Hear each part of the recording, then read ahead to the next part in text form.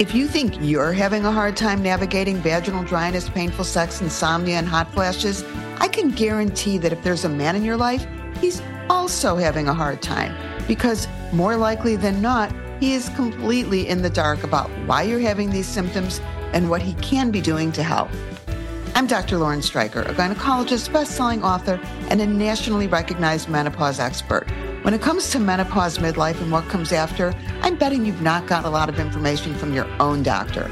If women are given good information, they'll make good choices. And I'm here to give you the inside information.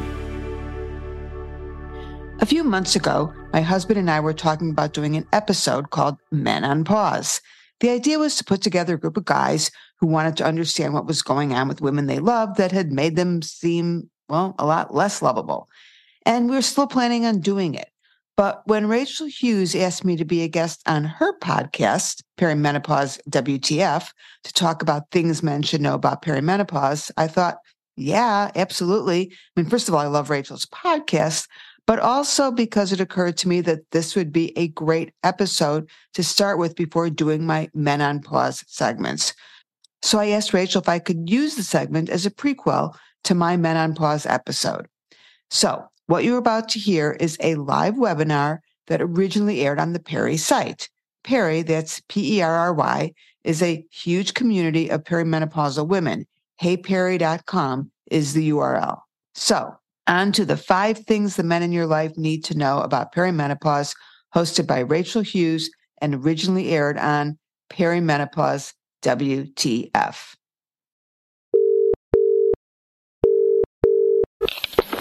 Hi, Rachel. This is Emily. I just had what I think is a brilliant idea for a podcast episode, an episode directed towards the men in our lives. I'm thinking specifically of my husband, about menopause and perimenopause, and just explain it to them. He's a guy, and I think if I say to him, hey, weight gain is really common in perimenopausal women, my sleeplessness, just be really great if someone could lay it out to the men in our lives.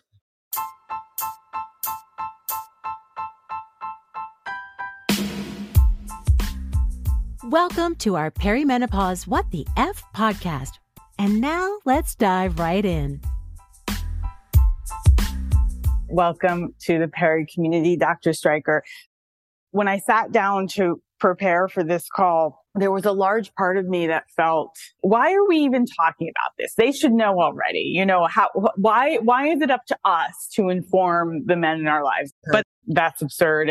Whatever and whomever our relationships are with, those people cannot and should not be responsible for reading our minds.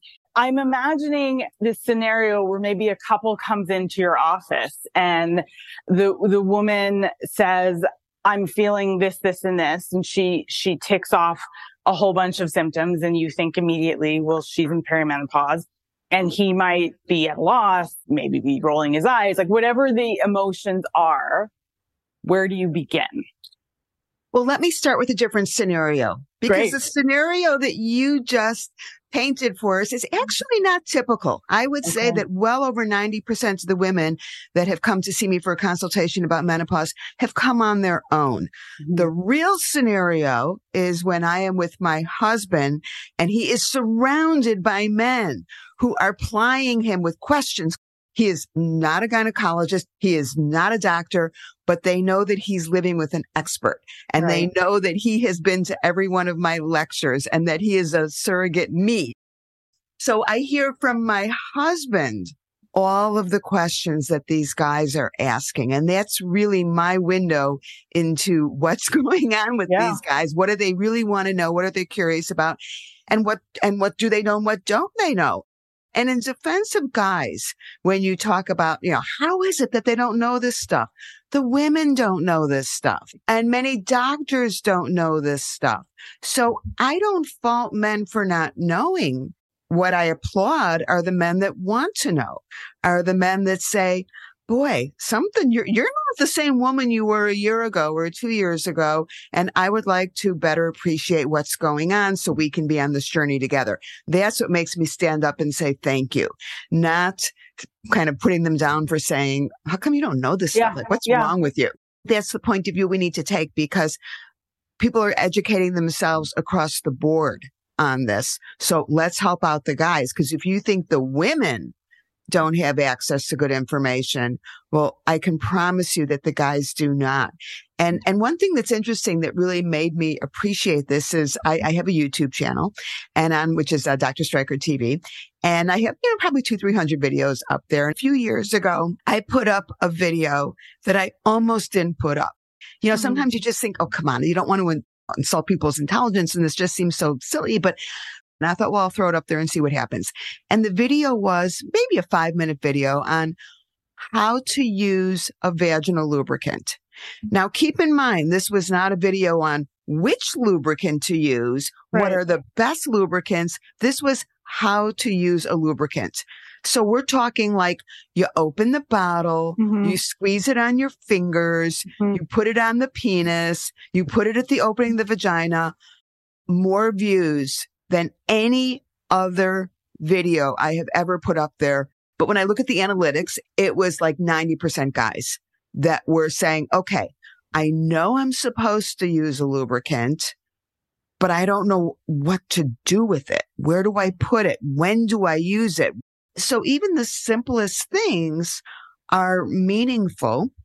And when you talk about 5 things, I can come up with 500 things, but certainly at the top of the list is really understanding lubricants, not only how to use them, but which ones to use. And I always tell guys, if you want to be the guy on Valentine's Day, don't show up with flowers and don't show up with chocolates.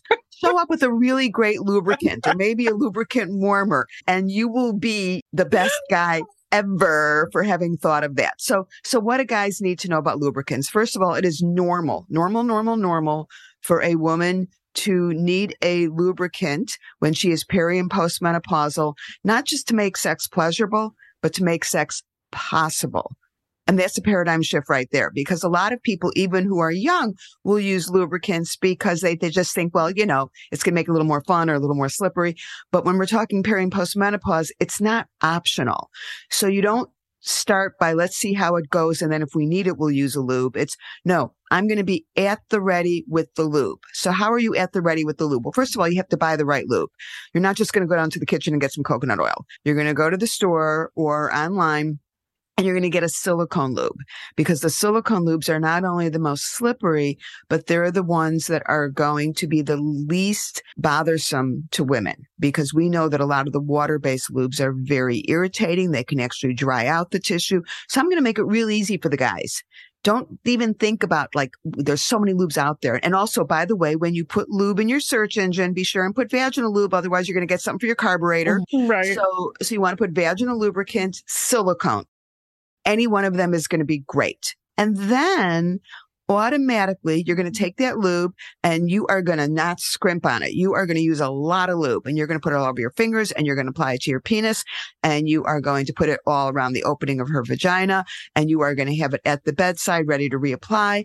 And if you really want to go over the top, you're going to make sure that lube is nice and warm, because who likes cold stuff on their genitals? Yeah. You don't want cold lube on your penis any more than she wants cold lube on her vulva or in her vagina.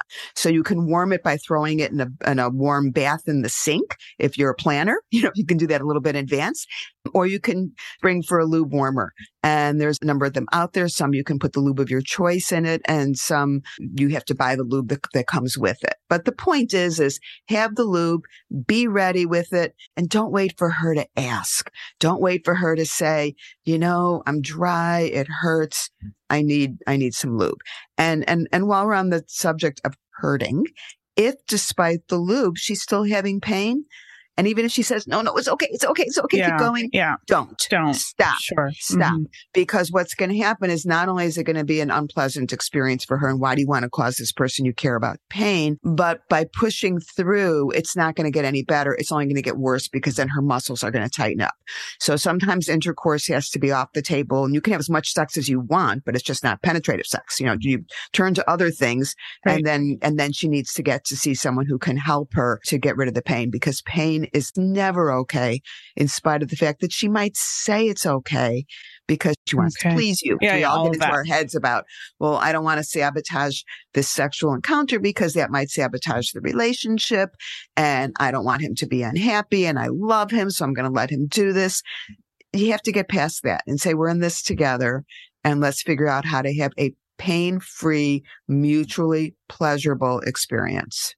Just to circle back for a moment, I so appreciate your pointing out from the beginning that we can't expect anyone to know anything that's going on with us. And it's easy to take for granted that people might know everything because we are sharing so much with each other. And we're sort of stepping through this feeling like, oh, I've learned this, I've learned that, I understand this, I understand that.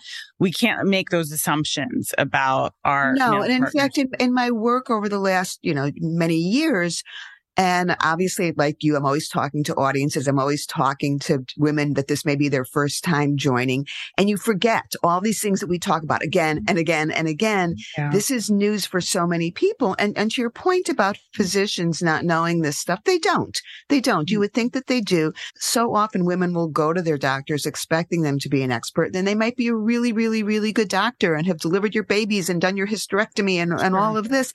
But that doesn't mean they're a menopause expert. And sometimes you just need to seek someone out. Okay. Before we get into some of the questions that I have, is there a second thing on your list that the men in your life you would want to know? This is number 2, and this is a big one. A vibrator is not a reflection on a man's inability to please a woman. It's a reflection on his ability to want to please her.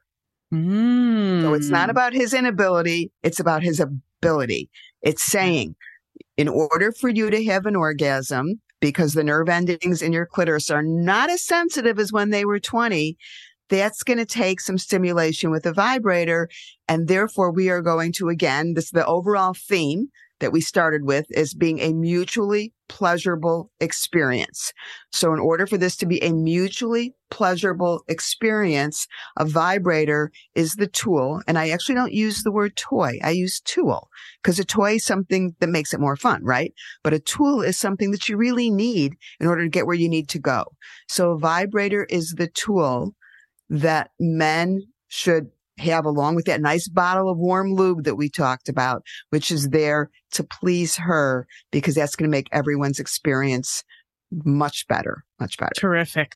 3. Okay. The fact that she doesn't want to have sex, it's not about you. It's not about you. It's that she hasn't slept a decent 8 hours and too long to remember. She's exhausted and sex hurts like hell. So if she is cleaning out the linen closet at 11 o'clock when you're in bed waiting for her, it's not because she doesn't love you. It's not because she doesn't like you. It's not because she's not attracted to you. She's in avoidance mode because of other reasons. We all do this. We all get hurt. We all think, oh, maybe it's because he or she doesn't like me or isn't interested in me, and it just isn't attracted to me anymore.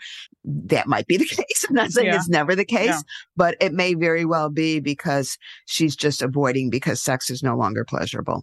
And I received a question from a man who said, what can I do about her lack of desire and my unchanged desire? It's a problem, to be honest. Yeah. I thought about all of the things that weigh in, and I so appreciate sort of where you're landing in addressing these things. Overlapping that is, I think, what you just touched on, this, maybe it is you, maybe the relationship has changed, maybe she's in a different place, all of that other stuff. There are ways to make things better. This is a couple who want desire, want to remain together. But I will say that this is one comment of a few that I got where a man was just sort of like, we're in two different places here. Yeah, desire discrepancy is probably the number one sexual complaint that we see post-menopause. And unlike painful sex, which is actually kind of straightforward when it comes to my world, but okay, someone comes in, they're having pain. And after I do my exam and talk to her, 99% of the time, I can fix that. I can see what the problem is, whether it's, tight pelvic floor muscles or whether it's skin changes or whether it's vaginal dryness. These are all things that I can fix. Libido, desire, is in a completely different category. And that's because it is so multifactorial. There is no way that you can say there's only one thing, because the impact of all of the psychosocial things, that what's the relationship dynamic? What are the past experiences have been? What's been going on in their world with stress? And then we get into the physical things. Is sex no longer pleasurable? Midlife, people also have other medical situations that may impact. So as an example, a lot of people are taking antidepressants, they're taking SSRIs or another medication. Maybe that's killed desire. Sure. Maybe it's that there's a medical condition like diabetes or cardiovascular disease. Heart disease in women just explodes at this time. And a lot of women who've been diagnosed with a cardiac problem, even if they've been told it's okay to have sex, they're afraid. So the point is, in answer to this excellent question, which is probably one of the number one questions we get, is there are solutions, but it's not necessarily an easy solution. And it starts with a conversation. Listen, I love you. I desire you. I sense that your desire is not the same. And I would like to better understand why. When we have sex, are you having pleasure? Are you having any pain? Are you able to have an orgasm? Let's just start with that. Because people generally don't desire things that are not pleasurable. Well, when did it change? I mean, that's important too. Sometimes it's a very gradual thing. Sometimes it's something abrupt. But really, you don't want to put the onus on the man for having to figure this out. But you can certainly, by starting with the conversation, you let her know that, first of all, you care. You appreciate the fact that there are a lot of things that might be getting in the way of libido. And then you can figure out, is this something that she needs to see a physician who can help her? Is this something that a sex therapist would be able to address in terms of their relationship, in terms of other stressors? So it's not always straightforward, but it is certainly solvable. Okay. Is there a fourth that comes to mind, Dr. Stryker? The fourth thing is those hot flashes are real. If she's throwing off all of her clothes and getting up in the middle of the night to take off her pajamas, don't be dismissive. Don't do the rolly eye thing. These hot flashes are not just a minor nuisance like everything else, there's a range. And for some women, it is no big deal. They get a little warm. They take off their shirt. They're fine.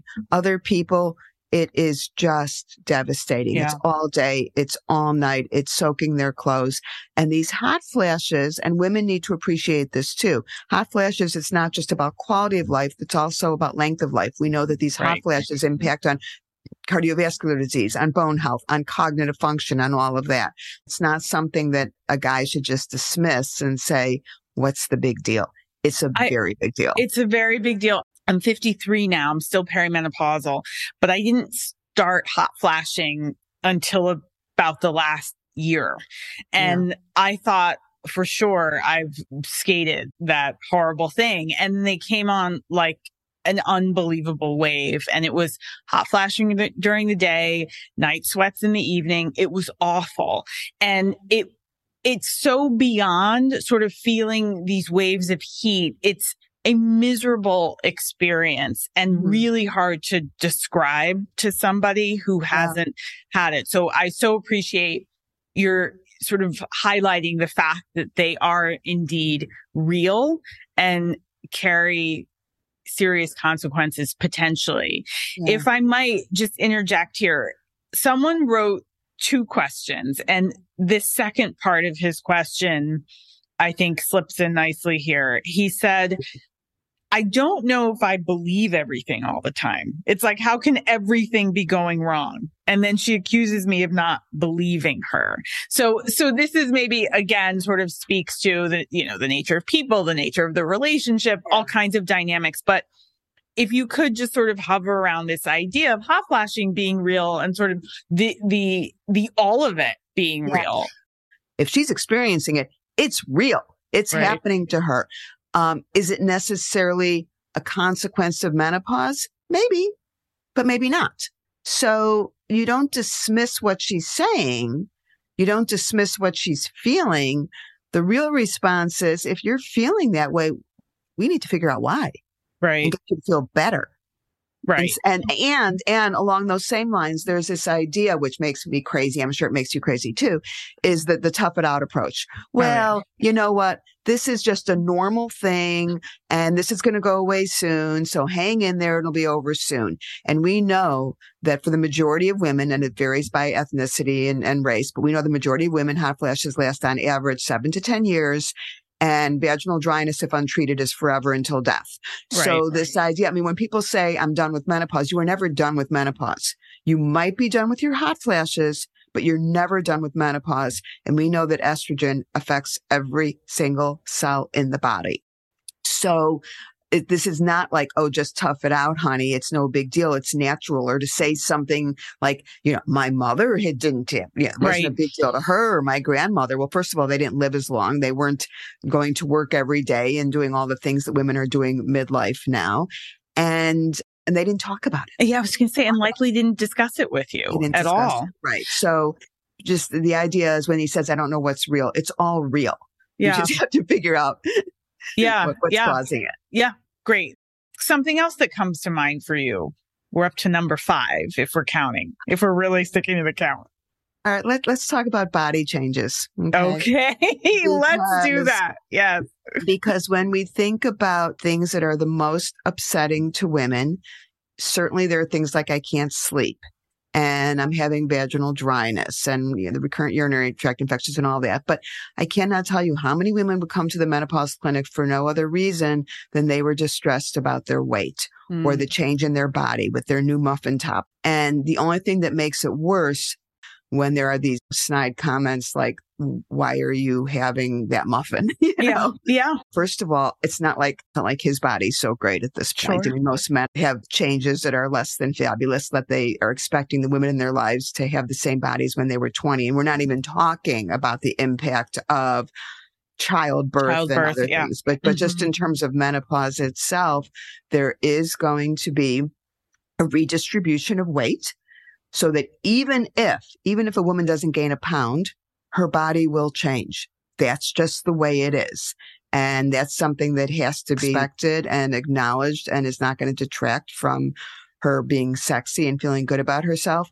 If there's a lot going on in terms of body changes, like everything else, that's something you have the conversation. I adore you. I'm still attracted to you. Those new love handles, hey, bring them on. It's great. I brought you this beautiful new lingerie that drapes over your hips if you're feeling uncomfortable about it. That's all okay. Quite frankly, the guys are having a lot of the same issues. Sure. And that needs to be addressed as a couple. That's kind of a loving thing to do. If your loved one developed heart disease or diabetes, you'd be there for them and help them through that. And someone who is struggling with weight, the body changes that occur in menopause, accept them, love them, embrace them, and let her know that if your body has changed or your breasts are droopier and your hips are bigger, that doesn't change my attraction to you. As an aside, I did a survey some years ago, biggest bedroom deal breakers. And I did one for the men and one for the women. I should really publish this stuff. I never have because it's like, oh, you should. And you know what? I just thought I should do a podcast episode on it. I mean, I asked like 20 questions to each in terms of what are the biggest bedroom deal breakers. So I'm going to ask you, guess, when it came to the men, what was the biggest bedroom deal breaker when it comes to women? What was it that they would notice in a woman that would just make them want to go run for the hills? This is a good question. I don't feel like there's much that would make a man go run for the hills that they would notice from a woman. But if there was a number one thing, I'll help you out on this. Yeah, it was not cellulite. It was not droopy breasts. It was not a big tush. It was not any of the things that women sit there and like beat themselves up about. Yeah. It was not any of those typical things. What was it? Hygiene. Oh, hygiene. Take a shower, ladies. Yeah. Take some time to take a shower, put on a little perfume. Sure.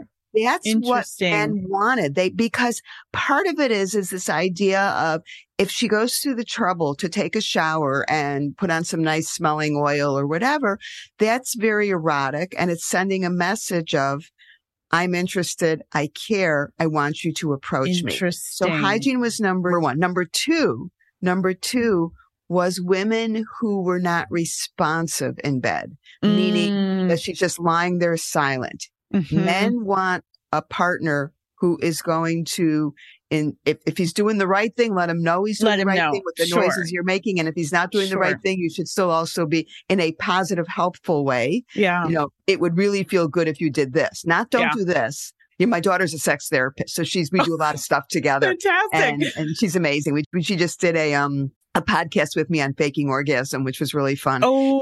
I got to talk to her. So she's really good at helping me out with the language. You never say to a guy, "Oh my God, you think that feels good? My clitoris is like a mile away." You don't do that. It's what would really feel good? If we took this vibrator while you're inside me and I held it on my clitoris. It should all be a very positive thing. Positive. Yes. Vocal, talking to the guy. That's what men want. They are not all in their heads about her thighs are bigger than they used to be and her belly's a little poochy. Believe me, they want someone who's responsive, who's willing, who's interested, and who smells good. And on the flip side, what did you discover or learn about the two number one things for women? Streaks on his underwear, I'm just saying. Really? Which comes down to hygiene, Yes. Yeah. And I think it's because a lot of times the women are doing the laundry. Yes. Streaks, and they're like, I'm not going to sleep with this guy. But, most of the stuff came down to hygiene as well. It was icky nails, teeth that are not white anymore. Whiten your teeth, guys. Makes a big difference.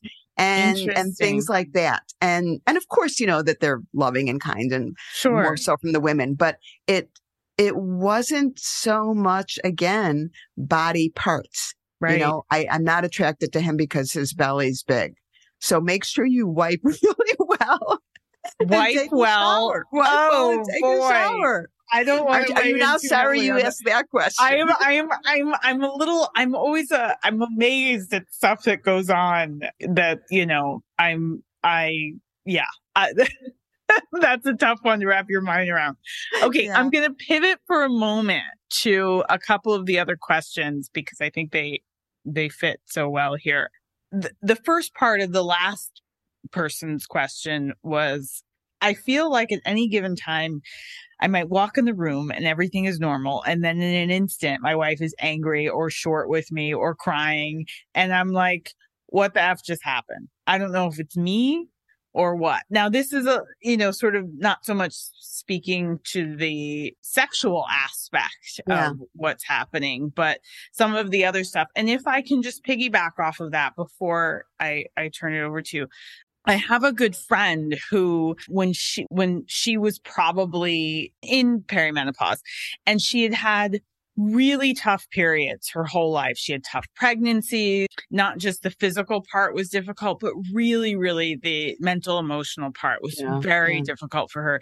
And she ended up going through a divorce. And one of the things I never forgot that she heard from her ex-husband was, your cycles are so hard and so dramatic, and whatever it is that's going on with you now, in retrospect it was perimenopause, but he offered that whatever it is going on with you now, it's like a wave at any given time. It was really, really a tough thing. So could you speak to that? Well, certainly we know that hormones have an enormous impact on emotional ability, on mood. A lot of times cognitive function and mood get lumped together and they're not the same thing. Both things are impacted in menopause. Cognitive function are things like word recall, memory, high level functioning, things like that. And mood, of course, are things like I'm weepy, I'm sad, I'm feeling depressed. And I'm snapping in inappropriate moments. And while he feels like things have changed instantly, there's been a lot that was going on before he saw the result of that. So why does this happen? Well, again, it's kind of like libido. This is multifactorial. There's a 9 gazillion things that can go under the heading of why she was snapping at him, including maybe he had streaks on his underwear. I don't know. But, that would be one. That would be one. And she started doing the laundry. But seriously, from just a perimenopause and menopause point of view, let's just talk about sleep for a minute. If you take any human being and they are sleep deprived night after night after night, there is going to be an enormous impact on mood and emotional lability. Say that to any guy. Try that trick and see how you do on 3 hours of sleep. Sure. And too often women are functioning on such fragmented, poor sleep as a result of hot flashes, sleep apnea, which increases at menopause, restless leg syndrome, and then just stress about aging, my life, what's going on with my sex life, relationship. I mean, there's a lot to keep women tossing and turning all night. And then they're trying to function the next day. And he walks in the room and thinks everything is just fine. And it's not going to take much for her just to release all of that frustration. The other thing is even if someone is sleeping, we know that these hormonal surges can cause people to have emotional lability. That's part of it. So I'll say the same thing about her lack of libido is not necessarily a reflection on you. It might be, but it's not necessarily. It may just be a consequence of her own frustration. And it's almost like, whose body is this? Whose emotions out of this out of control feeling? And these are the kinds of things, of course, that if it is a direct result of these hormonal issues, this is where hormone therapy comes in. You know, people are so afraid of hormone therapy. And I'm sure my message is the same as yours, is that hormone therapy is the safest, most effective way to not only deal with hot flashes, but also mood, cognitive function. And we're not even, talking about bone health and genital health and bladder health and all that. But I think people don't think about it in terms of the emotional stuff. Again, it's this mindset of, I can do this. I can tough it out. I can be nice to my husband. I'm not going to lash out at him, when in fact, what really needs to be is, a little bit of hormone help. And I always say, if it was the guys that went through this, there would be no controversy about testosterone. Absolutely. They would be lining up at the pharmacy if their testicles completely shut down. I'm talking completely shut down. So they were making a drop of testosterone and they were flashing. It's like a guy who gets treated for prostate cancer. They can't wait to get their testosterone back because they're so miserable. But yet women are expected to put up with it. Finally, another gentleman wrote in. He said, this is really, really hard. It's hard to keep my chin up. She's miserable and I want to help. I want to support, but it's tough. I really appreciated this gentleman's sentiment. And I think, to your point earlier in the conversation, there are unions here. There are men here in the world, whether they are coupled or not, who want to love and support and help. How do we sort of start to give language to broaching the conversation? This is why I started to write my books. I mean, exactly, because as you well know, there's a lot of information out there. Most of it is not good information, and it's very hard for people to know what's good and what's not good. And this last series of books that I wrote, the menopause books, the first one you mentioned is about slip sliding away, which is not only the changes that occur vaginally, but also in the urinary tract. And then the second book is Hot Flash Hell. My third book, which I am really, really, really trying to get out within the next 6 months, is about libido and orgasm specifically. Fantastic. And what happens to postmenopause orgasm. And there's nothing like that out there right now. I would tell the men that they should do the same thing women should do. And that's start by educating yourself. That's why I wrote my books, so that people can say, okay, our issue is hot flashes. Our issue is vaginal dryness. My books were written in a way that they're like a series of short articles. You know what I mean? This is not a lot of the books that are out there, even some of the good ones, they're encyclopedias. It's like overwhelming. And mine are all written so that each chapter is, quite frankly, a standalone chapter. If you want to read the chapter on lubricants, you don't need to read the rest of the book. And quite frankly, not only are you educating yourself, but the message that you are sending to the woman in your life is, I care, I want to help you, and this is how we're going to start, by educating ourselves. And then it comes to finding the right clinician. I mean, that's again the challenge, because you can't just say to her, go to your doctor and get some help already, because chances are, even if she has, that doctor likely wasn't very helpful. So you help in terms of, let's find someone who can help you. And fortunately with telehealth, sometimes you can manage that if you live someplace that you don't have access to someone. We know that the North American Menopause Society, now known as the Menopause Society, has a listing of clinicians by zip code, which is very helpful. And some of the telehealth companies, some of them are quite frankly just online pharmacies, and they're not very helpful.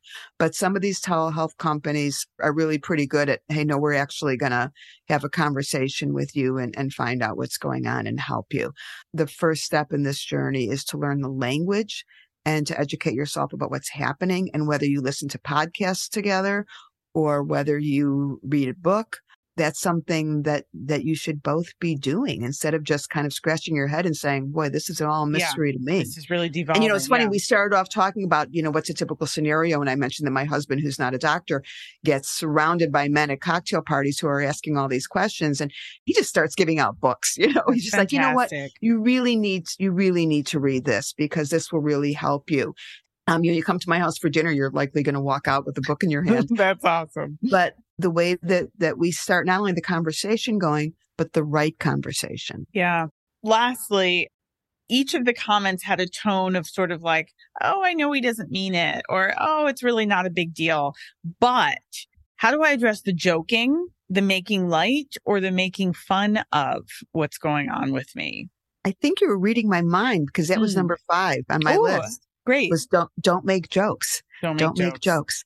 And first of all, when a guy makes a joke, he means well. He's not making a joke, I think, in most cases, I hope in most cases, not to be mean, not to make her feel badly, but because he doesn't know what else to do. And he doesn't know what else to say. So he makes a joke about it, which is also a way of, let's not talk about it. Just let's make a joke. So don't make a joke, because it's not funny. Can you imagine if you can get an erection and she started making jokes about it? Absolutely. Such a good point. I mean, that's the way to shut down a conversation right there. Yeah. I mean, it's game over. If there was any hope of him getting an erection, it's over now. But she's like, what? You call that a penis? It's not something that you joke about. Yeah. And if you make a joke, she might kind of chuckle or laugh along with it, because she just doesn't, know how else to respond. But it's not funny. Dr. Stryker, you said in the beginning there were 500 things, right? And coming up with 5 is not so easy. Is there anything else that comes to mind that you sort of really want to bring to the fore? Yeah, I mean, I kind of said this before, but I really need to emphasize it again, is that there are solutions. This idea of, okay, the woman that I fell in love with 5 years ago, 10 years ago, 20 years ago isn't here anymore. No, she's still there. She's very much there, but she's going through something really difficult, that there are solutions to make it better, as opposed to this is who she is now. That's really the message, is that it's about having the conversation. It's about communicating. And it's about finding those solutions together. Now, one kind of interesting caveat, and this has never been studied, and I would like to do this study, are women that loved sex, enjoyed sex, and had great sex before they went through menopause, and they're very eager to keep it going. And then there are the women that it really was never that pleasurable. Even if they didn't have pain, it just wasn't that pleasurable. They didn't have orgasms. It wasn't something they enjoyed. It wasn't something they looked forward to. So they're just as happy when they can take that off their to-do list. And is that kind of anecdotally what you've observed in your practice? Totally anecdotally. And because when someone says, I don't, really want to do anything about it, and I'll say, well, did you ever enjoy sex? And they'll go, no. Something I did because it was expected and he wanted it. And one of the things for men to explore is, okay, let's think about how much pleasure was she having before menopause? And under the theme of it's never too late, to say, did you used to have orgasms when we had sex? Because as I know from my podcast on faking it, a lot of women are faking it. Yes. And men too. But if she says, no, I didn't, this is an opportunity to say, okay, well, it's time that you start having orgasms and let me help you with that. So there are many, many couples then late in life do find a new beginning. To that point, 50% of the population is single, and we see a lot of new relationships. And I cannot tell you how many women will say to me, I never much cared for sex. And I'm 55 years old and I'm divorced and I met this new guy and oh my God, gangbusters. What I've been missing for the last 30 years. So it doesn't have to be a new partner. I always say, when I say to people, what does HRT stand for? And they say hormone replacement therapy. And I know it's like, no, it's husband replacement therapy because sometimes that's really what somebody needs. Yes. But having said that, if you like the husband, if you like the current guy and you don't want to get rid of him, it's just your sex life is nothing special. That doesn't mean that you can't change that, even if it's never been special. And the other thing also that people need to know is that there's no expiration date on a vagina.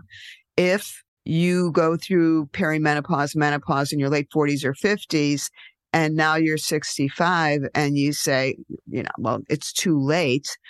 There are cobwebs in there. Nothing's going in there. It's never too late. Right. I have had women in their 70s, 80s who were able to have penetrative sex.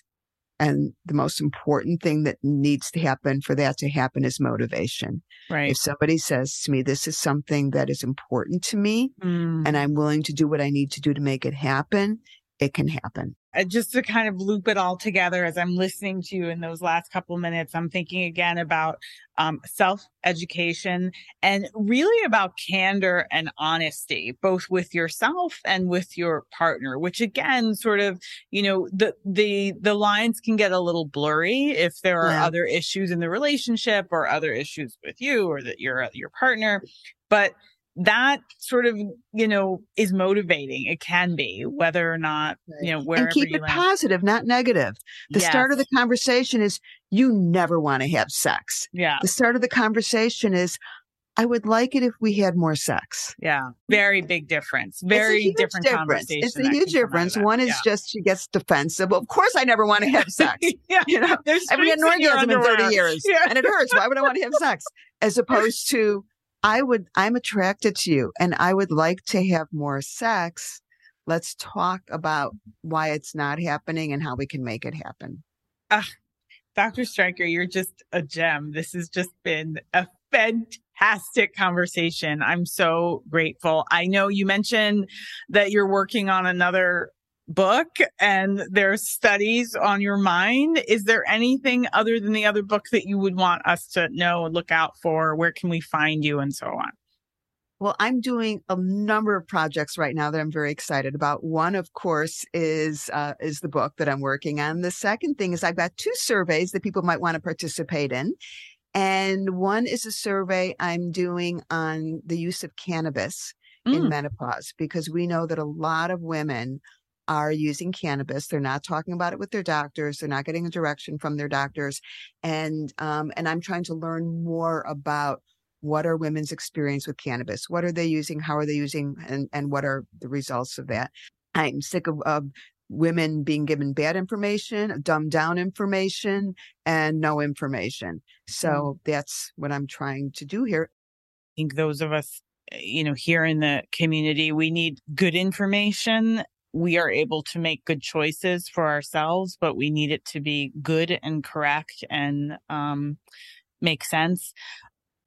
You are wonderful. I can't thank you enough for this time, this Saturday morning. You're incredibly busy, and that you would have carved out an hour for us is just, I'm full of gratitude. I really enjoyed chatting with Rachel and appreciate so much that she agreed to share her episode with me. And for any guys that are listening, thank you. Thank you for wanting to understand perimenopause and menopause, and stay tuned. More on this to come. Thanks for joining me. You'll find lots more information in my Inside Information books available on Amazon.com. Go to drstryker.com to sign up for my free newsletter and follow Francie as she navigates her way through midlife, menopause, and beyond.